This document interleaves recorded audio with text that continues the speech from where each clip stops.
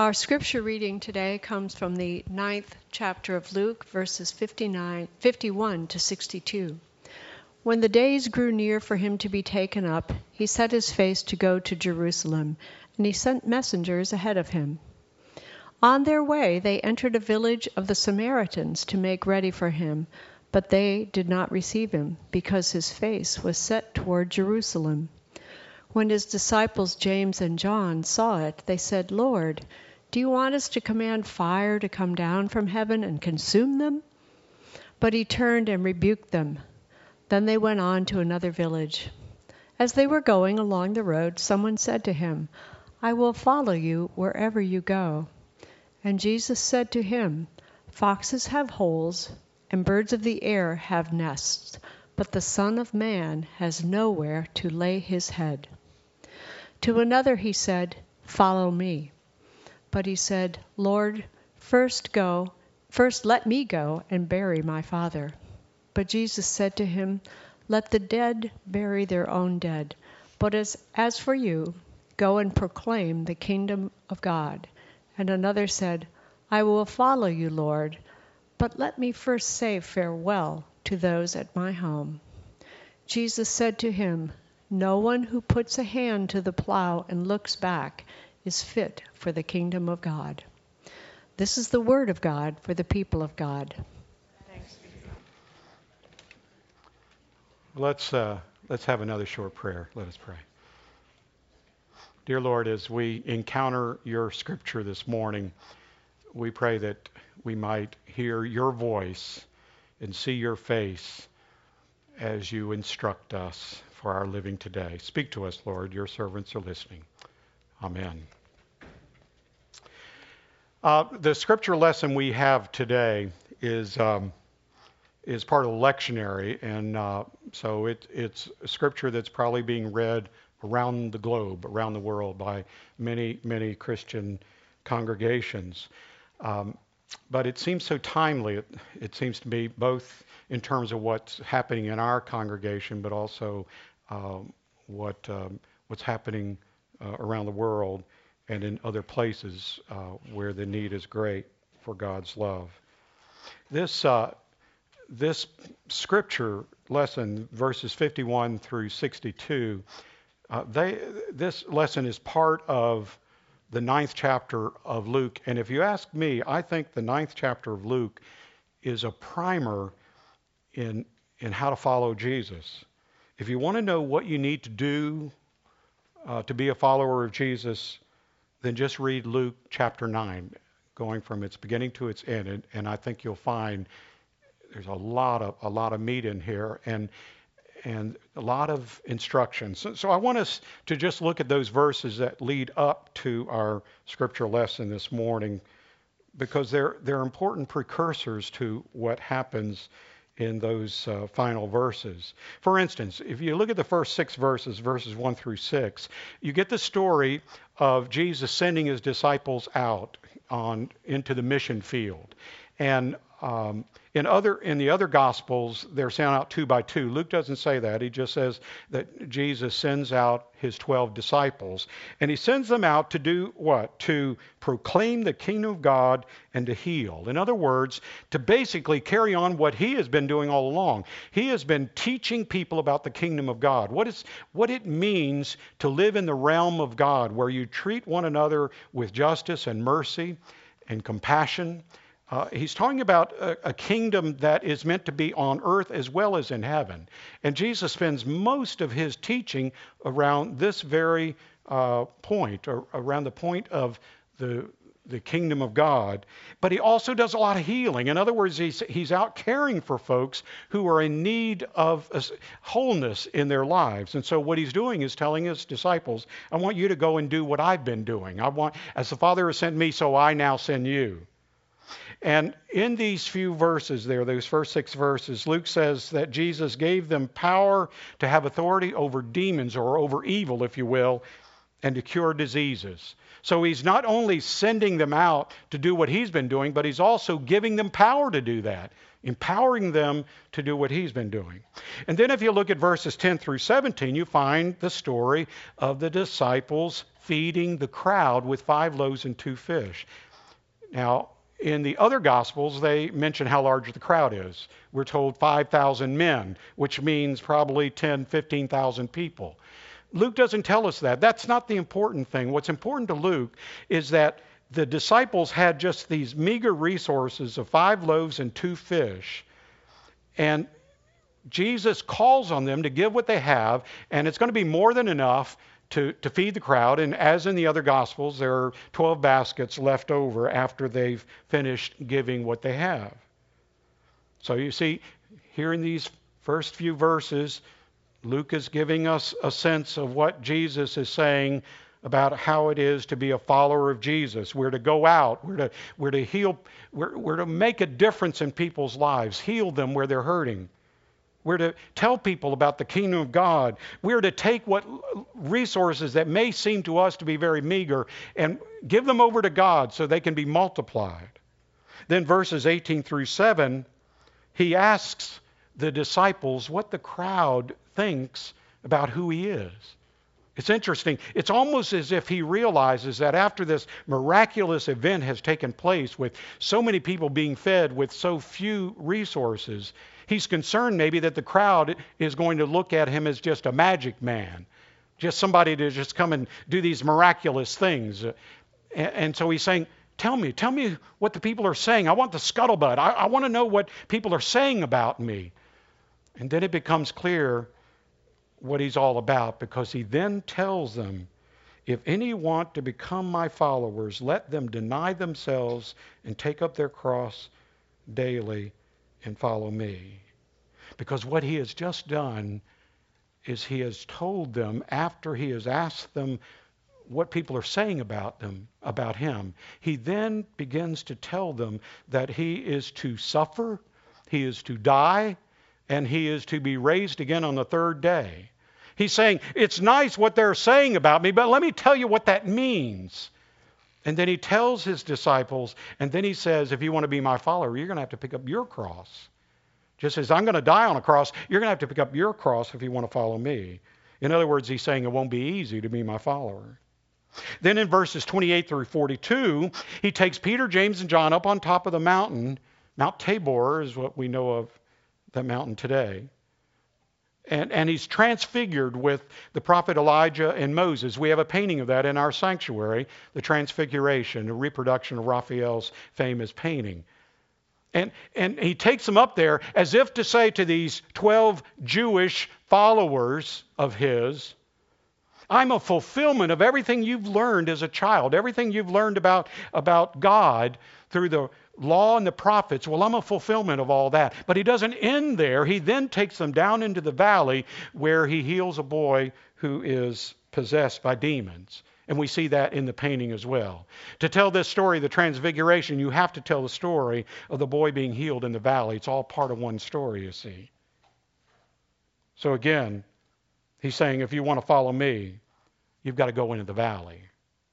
And then verses 43 through 48, he warns them that he's going to be betrayed. He's already told them that he's going to suffer, he's going to die, and he's going to rise again. But now he's saying, someone among you, perhaps, or someone among all of my followers, someone's going to turn me in. Someone's going to betray me.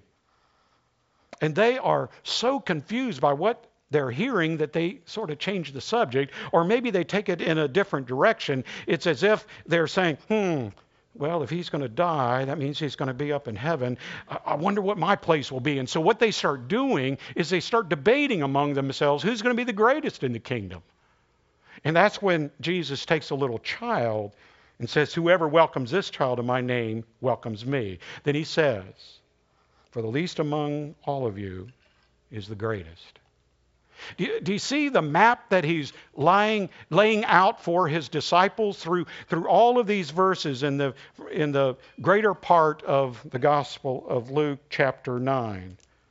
Luke is showing us what Jesus is saying to us about what it means to be a follower of Jesus. And that's when Luke tells us that Jesus had set his face to go to Jerusalem in verse 51, the beginning of our scripture lesson this morning. He was going to the very place where he would suffer and die for the sins of the world. In other words, all of that leading up to verse 51 is saying, this is what's going to happen with me. This is what you need to do if you want to follow me. And then on verse 51, he turns his face toward Jerusalem. No wonder his would-be followers began to make excuses so they wouldn't have to follow him. And that's the point where Jesus then, through these would-be followers who come up to him, that's when he begins to give or explain the reasons why people choose not to follow him. They're the reasons that we often carry in our own hearts. These three reasons are why we take our eyes off the goal, which is to follow Christ. Let's look at them. Reason number one. Reason number one that we choose not to follow Jesus is that we look for comfort and perceived security. Remember what the fellow said, I will follow you wherever you go. That's what we say.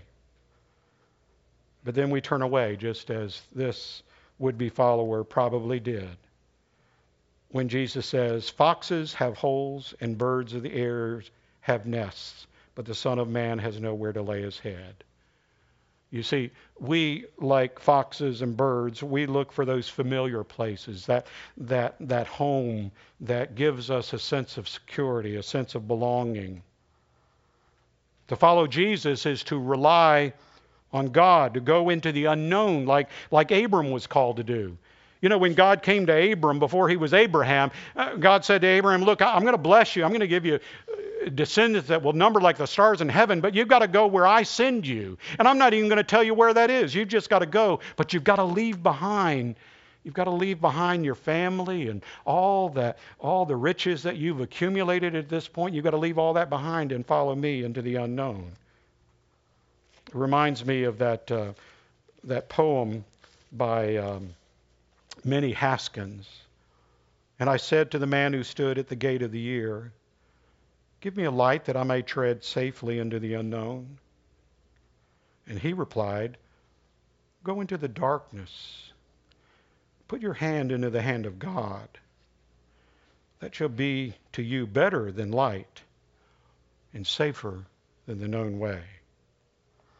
You see, that's what Christ is calling his followers to do, is to go out into the darkness, to go into the unknown. You know, I've lived, I tried to do a little calculation. I've lived in, I believe, about 17 different dwellings since I was born, starting out in Alabama. I have lived in apartments. I have lived in duplexes. I have lived in trailers, not mobile home, I mean trailer. I have lived in single-family homes. I've lived in the suburbs, the city. I lived in the country. And let me tell you, every one of those moves was painful. But you know, every one of those painful moves ended up in wonderful blessings. And so every move was worth it.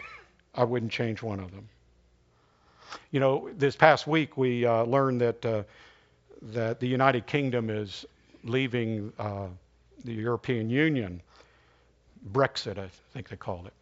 And boy, the stock market went crazy. I think the Dow closed 600 down at the end of the day on Friday. Who knows what's going to happen on Monday? Maybe it'll fall even farther. But every stock exchange around the globe fell dramatically because of this vote. And as I listened to commentaries about why this was happening, it was all about uncertainty. It wasn't about things are going to be bad and therefore this is why that has to happen. Nobody knows. It could be good. It could be bad. Will this start a trade war? Nobody knows. It's that uncertainty. And what I heard over and over again is the stock market likes certainty, which means even if they know things are going to be bad, it actually won't be so bad for the stock market if they can count on it, if they can plan for that. But when there's uncertainty, things go crazy.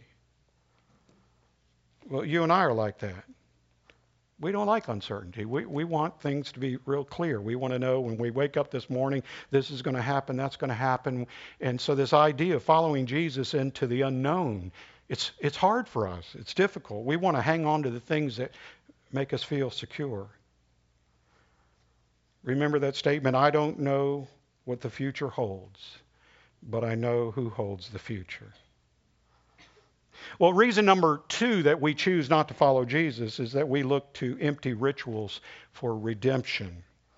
Remember the would-be follower of Jesus said, Lord, first let me go and bury my father. And Jesus responds, let the dead bury their own dead. Remember that. Let the dead bury their own dead. But as for you, go and proclaim the kingdom of God. Now, I don't know about you, but most people, when we come to that scripture, we go, whoa, whoa, whoa, whoa, that doesn't sound like Jesus. Somebody must have penciled that in. That was somebody else talking. That doesn't. What do you mean? Let the dead bury their own dead. What is this about? You know, here's a young man perhaps that's burying his father. What happened to that commandment about honoring your father and your mother? We go crazy trying to figure out what it means. To really understand this passage, we need to understand a little bit of its context in first century Jewish burial practices. In the time of Jesus, there were actually 2 burials that took place among the Jews. First occurred within 24 hours, very soon after the death of a loved one. When someone died, they immediately prepared the body and put them in a tomb or in a cave or in some kind of cold, out-of-the-way place. And for 7 days then they would mourn the death of that loved one. And that would be the period of intense mourning. And then for about 30 days they would have continuing mourning, but not to the same extent as the first 7 days. And then the body would continue its decomposition. And the body would slowly decompose until it became nothing but bones. And that would take about a year. And at the end of that period of time, as the body decomposed, the family would gather together and they would take those bones that remained and they would put them in what was called a bone box or an ossuary. You may recall that the Ark of the Covenant was believed to hold some of the bones of Moses as well as perhaps the 10 Commandments. But the point is that they would take those remains and they would put them in this box, and then they would take it out of that tomb. And then they would be placed in some family burial place. That was the secondary burial. And the understanding was that during that year of decomposition, that was the period of atonement when the person who had died, their sins would be atoned by the decomposition of their body, so that by the time there were nothing but bones left, then they would be in the embrace of God. So think about it. What Jesus is saying to this would-be follower, it says, forget your empty ritual. This is not going to save you. You can sit by those bones for the rest of your life and it's not going to save you. You've buried the remains of your father. Now let your father, the dead one, bury his own dead, which might be other family members that are in that cave or that mausoleum or whatever.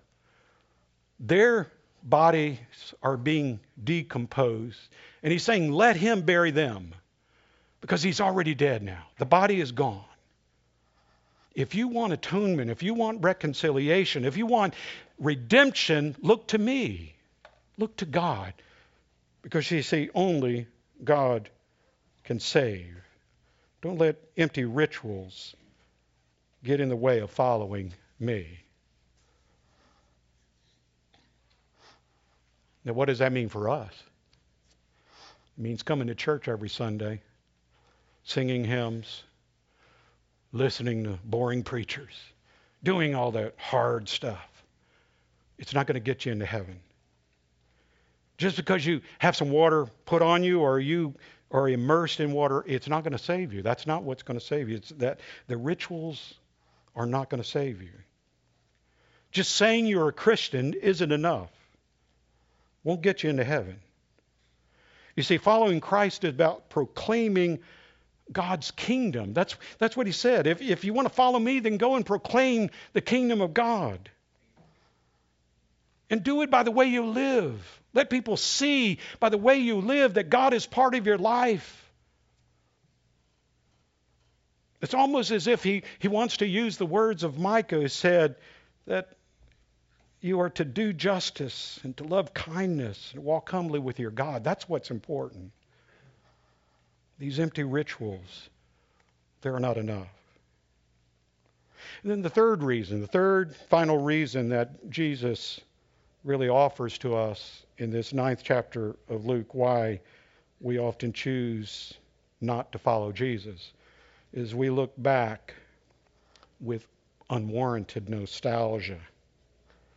Remember, the would-be follower says, I will follow you, Lord, but let me first say farewell to those at my home. But Jesus says, no one who puts a hand to the plow and looks back is fit for the kingdom of God.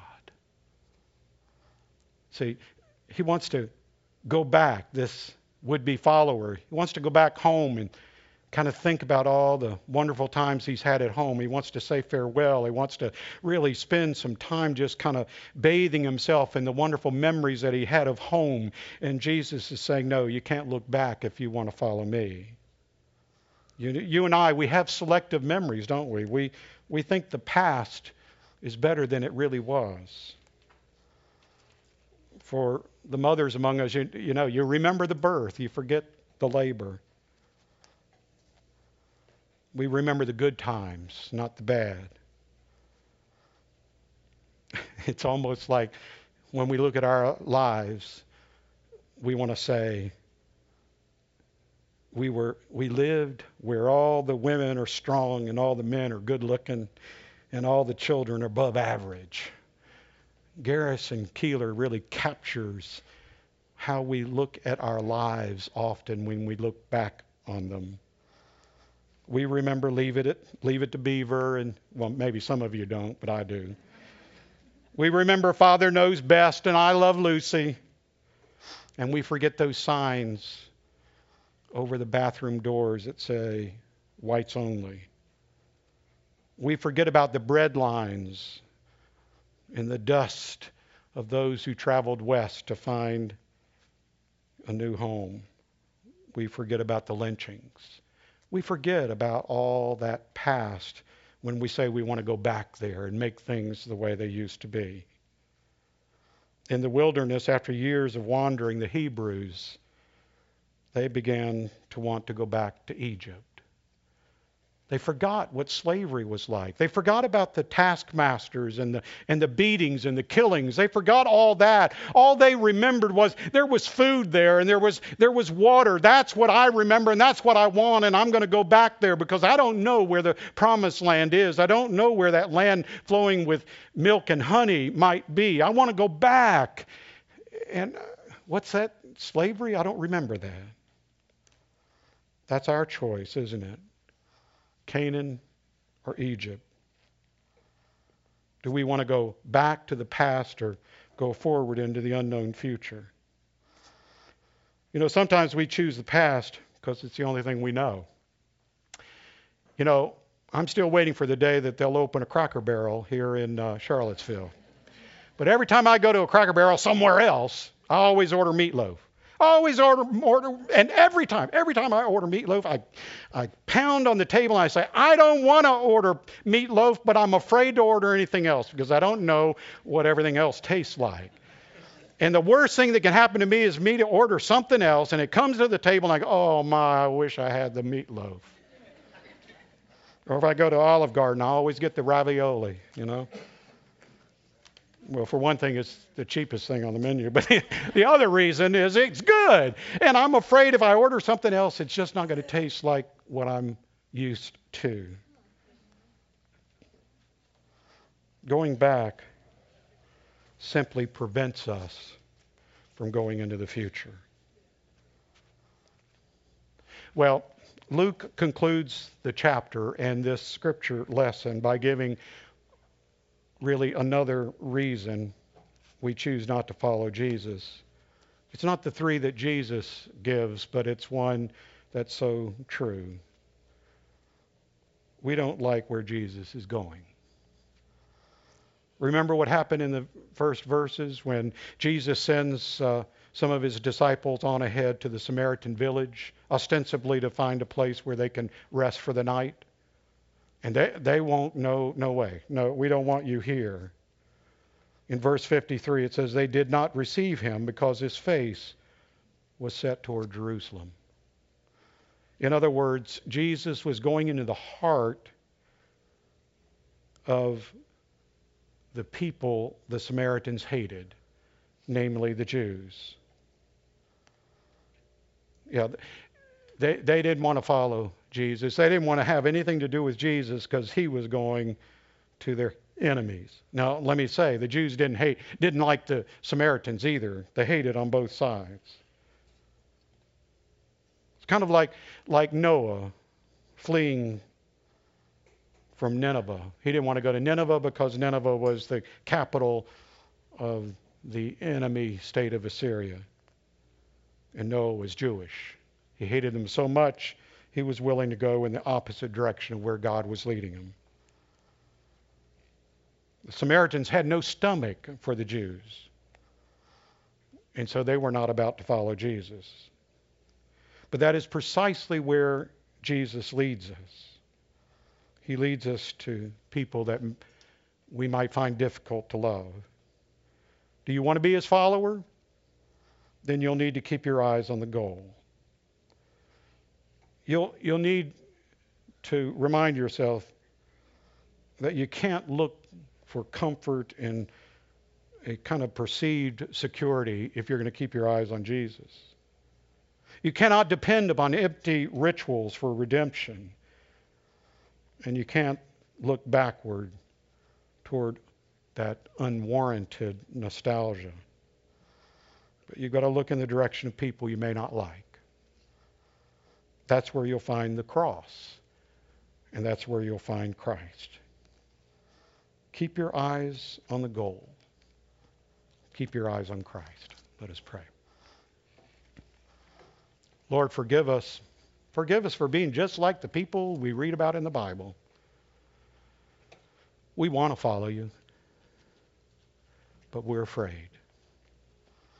So forgive us, Lord, and then send us on our way. Amen.